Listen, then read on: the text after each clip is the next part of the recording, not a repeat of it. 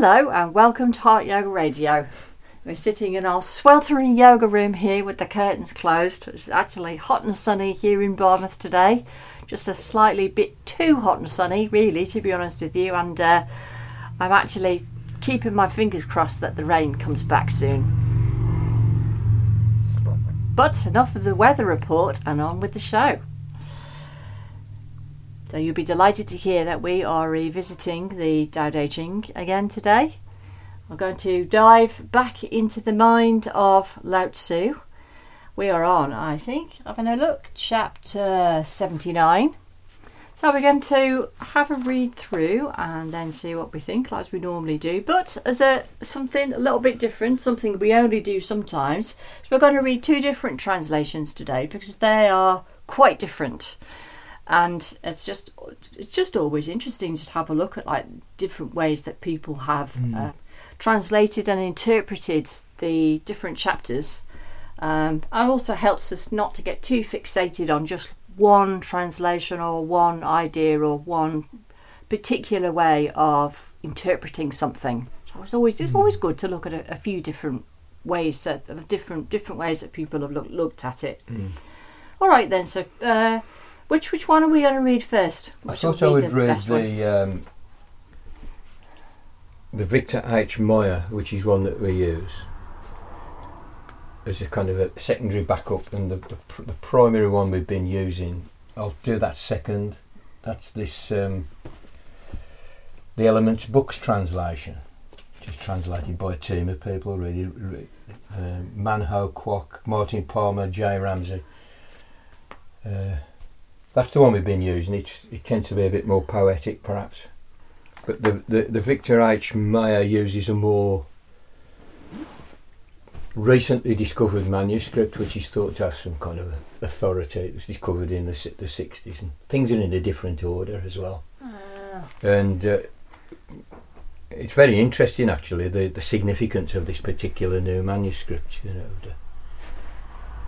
The Tao Te Ching that was found, but of course that's a whole other area. That's the area of scholarship and text and archaeology and all the rest of it.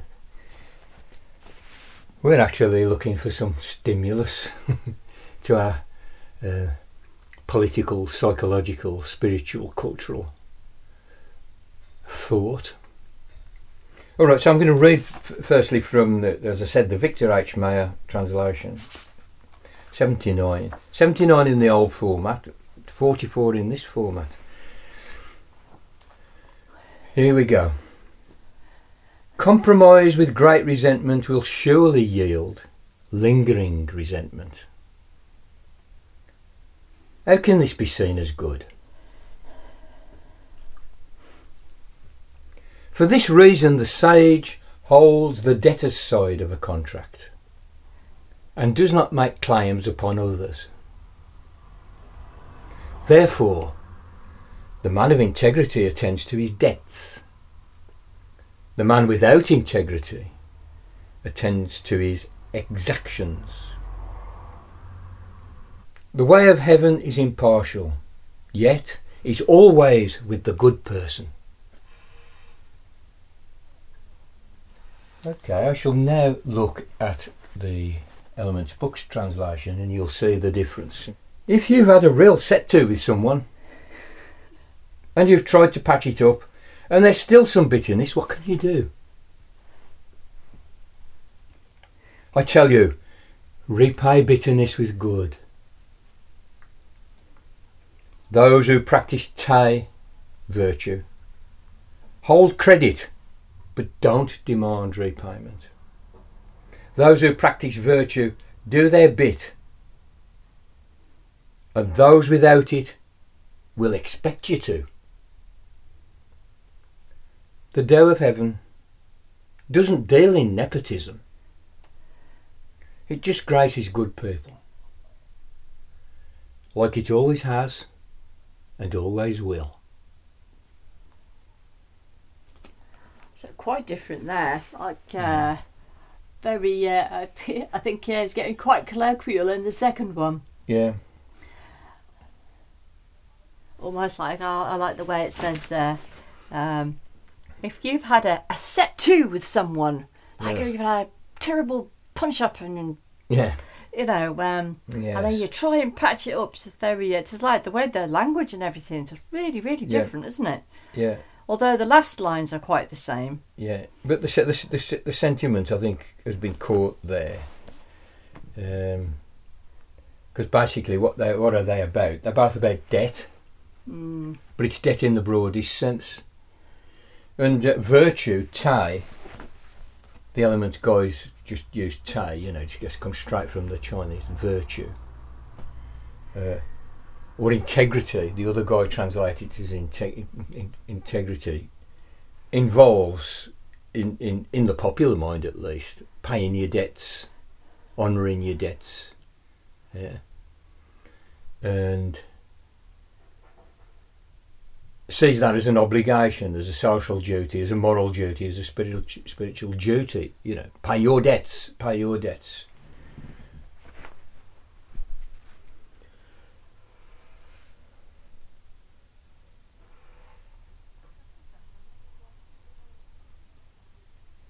And Lao Tzu is recommending, again, as a matter of character, as a matter of the ideal character, as a matter of the ideal way a human being is in the world, he's recommending a particular orientation towards debt and credit. Now, I don't think it just means money debt, I think it means obligation. I think he's a very broad thinker, he's Lao Tzu. You know, the thing about his work is he takes a bird's eye view on human life very often. Or the view of that little figure in the paintings, in the great Taoist paintings, a tiny little figure, 1/4 of an inch, 2 brush strokes on a 6-foot canvas. You know. But sitting on the edge of the void, contemplating the mist rolling in the great empty valley, the great drop, the great drops and the great heights of mountain country. It's that kind of a view, that bird's eye view. And for that reason, I kind of take it that debt means something rather broader. You know,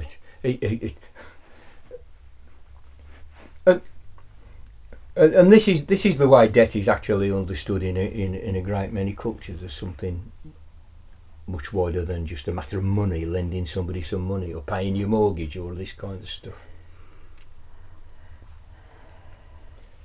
Somebody like Nietzsche, who you don't think of as an economic thinker particularly, he doesn't have a lot to say about all that stuff. Nevertheless, pays a great deal of attention to debt for this very reason, and points out just how primordial it is. And you might actually think of something like the Lord's Prayer in our culture, in our so-called kind of Judeo-Christian post-Enlightenment, whatever the fuck it is that's masquerading as a culture over here. Also places debt centre stage, you know. Our Father who art in heaven, blah blah blah. And it's forgive us our trespasses, forgive us our debts, is the word. It's debts, trespasses. If you get caught robbing a bank and found guilty because the evidence is all stacked up against you and you go to prison, you are, in the colloquial sense, repaying your debt to society. So debt is this kind of obligation. I mean, again, Nietzsche points something very, very interesting out about the word debt, because he's writing in German, and in medieval German, in old Germanic languages, debt, Schuld, is the same as the word for sin. Just as it is in the Lord's Prayer, you know, forgive us our trespasses, forgive us our debts, just as we forgive them who trespass against us, just as we forgive our debtors, you know. So we have this notion of the primordiality of human obligation towards society and towards other humans, that's understood in the sense of credit and debt, that there's an exchange, you know. And all of this is equated in Lao Tzu's view with virtue. or that there is a virtuous way of dealing with the matter of debt, or that there's a way, as the other translator gives it, of having integrity within the world of debt. And for Lao Tzu, it's rather counterintuitive, and also, I would say, anti-capitalistic, because he's saying, be hyper alert to your obligations to society and to other people, to anybody you owe anything to, whether spiritually, or whether it's a matter of paying your mortgage off or your loan, or the tenner that you lent me this morning, I'll give it you back. You know, all of that stuff, which in many ways kind of keeps the world going, you know. So it's kind of the basis of a certain type of civilization, definitely, is debt and the fact that people will pay them. If nobody honoured their debts, it would all fall apart, which of course is what happened in 2008. Nobody honoured their debts because they couldn't. They didn't have the money to pay it. Basically because they've been tricked into borrowing it in the first place, which is you see, even at the lending end, you can have a lack of integrity, a lack of tie, a lack of virtue. Unscrupulous lending. It's called predatory lending, which is what happened in Greece a few years ago, when the Greek economy collapsed. The Greeks had been subjected to predatory lending by French and German banks, whereby they just basically wouldn't stop badgering people until they borrowed money. You know. And then, of course, nobody could pay it back, and after 2009, and the whole thing kind of collapses. And it turns out there's no mechanisms for kind of really dealing with it, you know. IMF, which is a branch of the Pentagon. It's a branch of the war machine, the IMF, you know. It's war by other means. World Bank and the EU Central Bank gang up on them and say, well, you've got to cut your pensions, you've got to cut your social security payments, your welfare state, your healthcare. You've got to cut your infrastructure, your investments, and and then we'll bail you out, you know. Having got them in the position in the first place. So Lao Tzu, he's aware that there's the integrity, or the lack of it, or virtue, or the lack of it, plays a great part in the functioning of an economy, but also the functioning of a social economy, you know. In the debts and obligations that are unspoken. In everyday life, the backwards and the forwards, the promises. Again, this is Nietzsche. I think this is a great economic insight on the part of Nietzsche that I think Marxists need to understand. If we're going to philosophise with a hammer and sickle, you know, this is something we need to understand, and it is that the promise and the ability to keep promises keeps the world spinning. They say love makes the world go round. No, it's the fact that people keep their promises makes the world go round. You know, and of course, a debt is a promise to repay. Actually, look at a banknote, certainly a British banknote, an English, a GB pound, well, £5 or a £10 banknote. It says, I promise to pay. I promise to pay the bearer on demand the sum of £1 sterling, whatever it is. So a banknote is a promissory note. It's a promise, you know. Because basically it's an IOU, it's a debt note, you know. And so we've got this kind of complex of things that Lao Tzu, you can tell, instinctively understands, of promising obligations, social obligations, familial obligations, spiritual obligations, and money, the economy, the great material economy, you know, which relies on credit and debt. You know. And he's saying that the attitude of the ideal person, or the sagacious person, the sage, because remember, all these are recipes of how to be a sage, so that you may advise rulers on all matters of concern to rulers. And so he's saying that the character of the sage, his central concern, is such that he has a particular relationship to this whole conundrum, to this whole caboodle of debt, promising, honouring debts, credit, and so on. That the sage has a very special attitude towards that, and that it's over and above that required of the citizen. It's over and above. It's a higher standard that he wants to extract from the sage. And it is that the sage will always pay his debts, always keep his promises. Absolutely scrupulous about that. And that is the almost the definition, you know, or the centre point of the person's sagehood, is that they keep their promises and they honour their debts. Right. But when people owe them something, they shrug, they forget it. You know, they don't. You know, they lend the mate a quid on a Friday night, fully knowing well that he's not going to pay it back because he won't have the money. You know, and you could have a fight with them about it, or you could just carry on being mates. You know, and he kind of he borrowed a quid off you when he wanted a drink and he couldn't pay it. You know, couldn't pay it back, and you shrug. You know. And it is this attitude, and there's something to be said for it, actually, you know, because what it implies is that the sage, this person, this imaginary person with this wonderful personality structure, has really got like a great abundance of spirit, you know, and a great abundance of being, that they don't need to worry about what people owe them. And also, such a person is not going to lend in that predatory way, like the French and the German banks did to the Greeks, in order to actually to capture them, and then to extract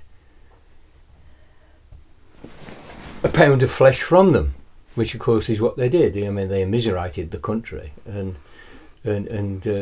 marched off with all of its wealth. You know, so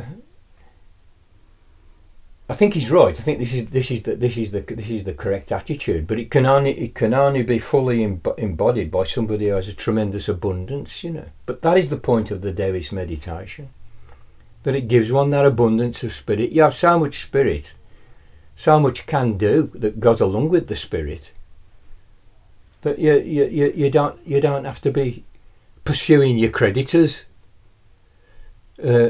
vehemently and stridently and officiously. You don't have to. It's an interesting point that Michael Hudson has been working on this for years. He was one of the few credible economists in the world today. Michael Hudson don't go along with everything that he says, but he's an economist who's put a great focus on debt and the history of debt right the way back to Babylonian times, and his idea is that we should still be doing what the Babylonian kings or whoever did in ancient times, which is about every 7 years they would declare what's called a jubilee. This is the true meaning of the word jubilee, and a jubilee is a period of time, a few months, when all debts are cancelled across the economy. It's cancelled, and we start from scratch again. He said, and those people realised if you didn't do that, your currency just inflated into vapour, you know. And a lot of the troubles we're having now are debt troubles, because 2008 was the whole thing was the debt system misfiring, you know, because of a lack of tai or virtue, as described by Lao Tzu, on the part of our great finance capitalists, you know, who to my mind are a reprehensible gang of people. To whom we are all hostage, you know. But Michael Hudson's thing is, well, we make an institution of jubilees again, and of course, Lao Tzu is saying that the sage is a one-man jubilee. You know, sage is a one-man jubilee. You know, so again, it's all done with quite a degree of rhetoric, you know, and so forth. But I think as an orientation to life, it's a very, very good recommendation that he's giving us, and it is: be abundant, find that abundance. And abundance doesn't mean money, property, cars. It means a tremendous energy and love and harmonious integration with existence in as much as one can. That's right at the heart of the personality and the character, and the commitment to have their abundance has many side effects, one of which is that we can have this very, very generous attitude to our fellows and to what they owe us. Okay folks, I hope everyone found that interesting, hopefully a little bit useful as well. Now before we finish, I just want to say a few things about our new upcoming project with the Zoom talks that Pete's going to do. We want to make an exciting announcement. We have finally come up with a theme and dates for the live talks that we've been promising you for such a long time now. So Pete's going to be delivering these talks, and we're going to be doing it on Sunday afternoons because we feel that would be a nice quiet time for people to be able to take some time out of the week and engage with the topics. So I'm just going to give you the dates. We're going to start on Sunday the 15th of October from 1 till 3 o'clock, that's our time in Britain, and then the 22nd of October, the 29th, then the 5th of November, and then the last one, the 12th of November. It's going to be just a general discussion, questions and answers, just to ramble around and the ideas presented in the talks, and you can ask Pete the questions that the burning questions, which I'm sure you'll have. So the 4 talks are all going to be interlocking and interrelated. So we've decided that we're going to present them as a course and charge 20 quid for the full 4, but each one will stand alone. So if you do miss one, don't let that put you off coming to the rest, or even the live discussion one, which is the fifth one at the end. So the theme of this course is going to be the apocalypse anew. So a bit of a humorous title for a serious topic, but many things to say about it. And we hope that everything that's going to be presented in these talks will be of great help to you and interest to you on a very personal level, but also in a way which will be useful in how you interact with the world. So self and world, we wanted it to be as complete as possible. So we put a lot of thought into this. So I'm going to pass you over to Dr. Yates, and he's going to give you an overview of the whole course and then break down week by week what it is that we're going to do. I'm greatly looking forward to doing this with you. Yeah, it's going to be nice to interact with people, isn't it? Yeah. Finally. Yeah. This series of live talks is designed to help you to navigate the apocalyptic tenor of our contemporary world. Or as we say on the street, the way in which everything's going to shit. Rather than presenting a dogmatic or doctrinaire conclusion about what is actually going on, or offering you a self-help panacea for your psychological ills, we hope instead to identify and ask the relevant questions. This is the starting point of any inquiry. Find the right question. And from there, we'll move on to suggesting how you yourself might fruitfully engage with those questions. The first talk is entitled The Apocalypse Anew, which is also the title of the entire course, and that's where we outline the problem. The problem has many sub-problems and many aspects, amongst which we'll be considering the question, why are we even talking this way? Is there indeed a looming apocalypse, or are we the prey to fear-mongering? We also ask the question of what responses do we actually find in the world, in our universe of discourse, to the ideas that are being put out that there are certain sort of doom-laden scenarios unfolding, ecological collapse and so forth. So what are we being told about that itself by the various media? From there it becomes necessary to ask how such ideas are circulated. How do they get to us? What's going on? Who pays? What's the money set up? What ideologically is at stake in the various games of trying to attract our attention? So how are such ideas circulated?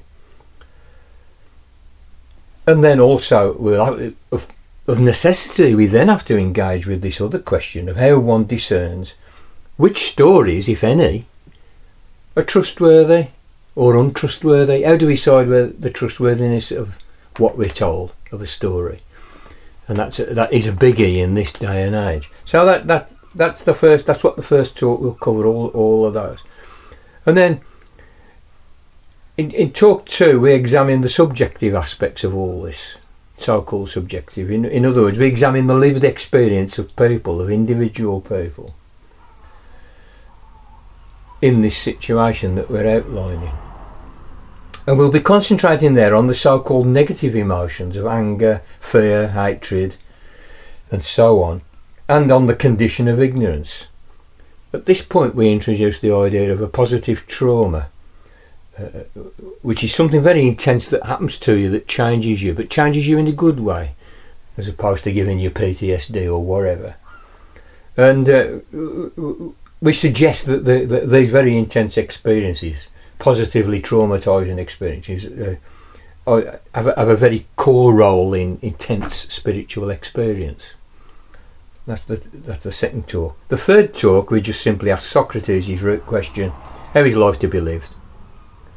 And we examine Socrates' contention that an unexamined life is not worth living. The fourth and final talk, we introduce the yoga discipline of letting be with bright awareness. And we relate that discipline to the questions we've engaged with in the previous talks. In other words, from the perspective of the discipline and the results of the discipline, how do the questions we've been asking look? What do they look like? How do we entertain them? How do they register with us, given that we might be entertaining a yogic state of being through this discipline? And then there is, as Anna mentioned, a final session where we'll engage in general discussion, Q&A and so forth. There is going to be the last half hour of every talk. There's going to be like a Q&A session then too. Yeah, there'll be a Q&A for each of the 4 talks, but the 5th session will be a much more open general discussion, but obviously with a Q&A element. So that's what's going to happen. If you want to express an interest now, that would be great, and we welcome it. And your best bet is to email me at my email address, which you can find on the Podbean Heart Yoga page, which is peteyates.podbean.com. You can find my email address there, but I'm going to say it to you now because it's easy to remember. My email address is info@peteyates.uk. info@peteyates, one word, lowercase, no spaces, .uk. Not .co.uk, .uk. And please get in touch and tell me that you're interested. So within the next week, I will have a website page with all the details of this talk, how to pay, how to log in, how to use Zoom if you haven't used it before, and so on. Everything you need will be there, and including a summary of what we're going to cover as well. Oh, and just the reason we haven't put a live link to Pete's email is because whenever we do that, Pete's like drowns in spam, don't you? So that's the reason that we haven't just put like a live link to your email address in the write-up underneath this podcast. Anyway, folks, I hope that sounds interesting to everybody. It took us quite a long time to come up with that, so I think it will be a true work of art. Anyway, I hope you're all well, and on with the podcast.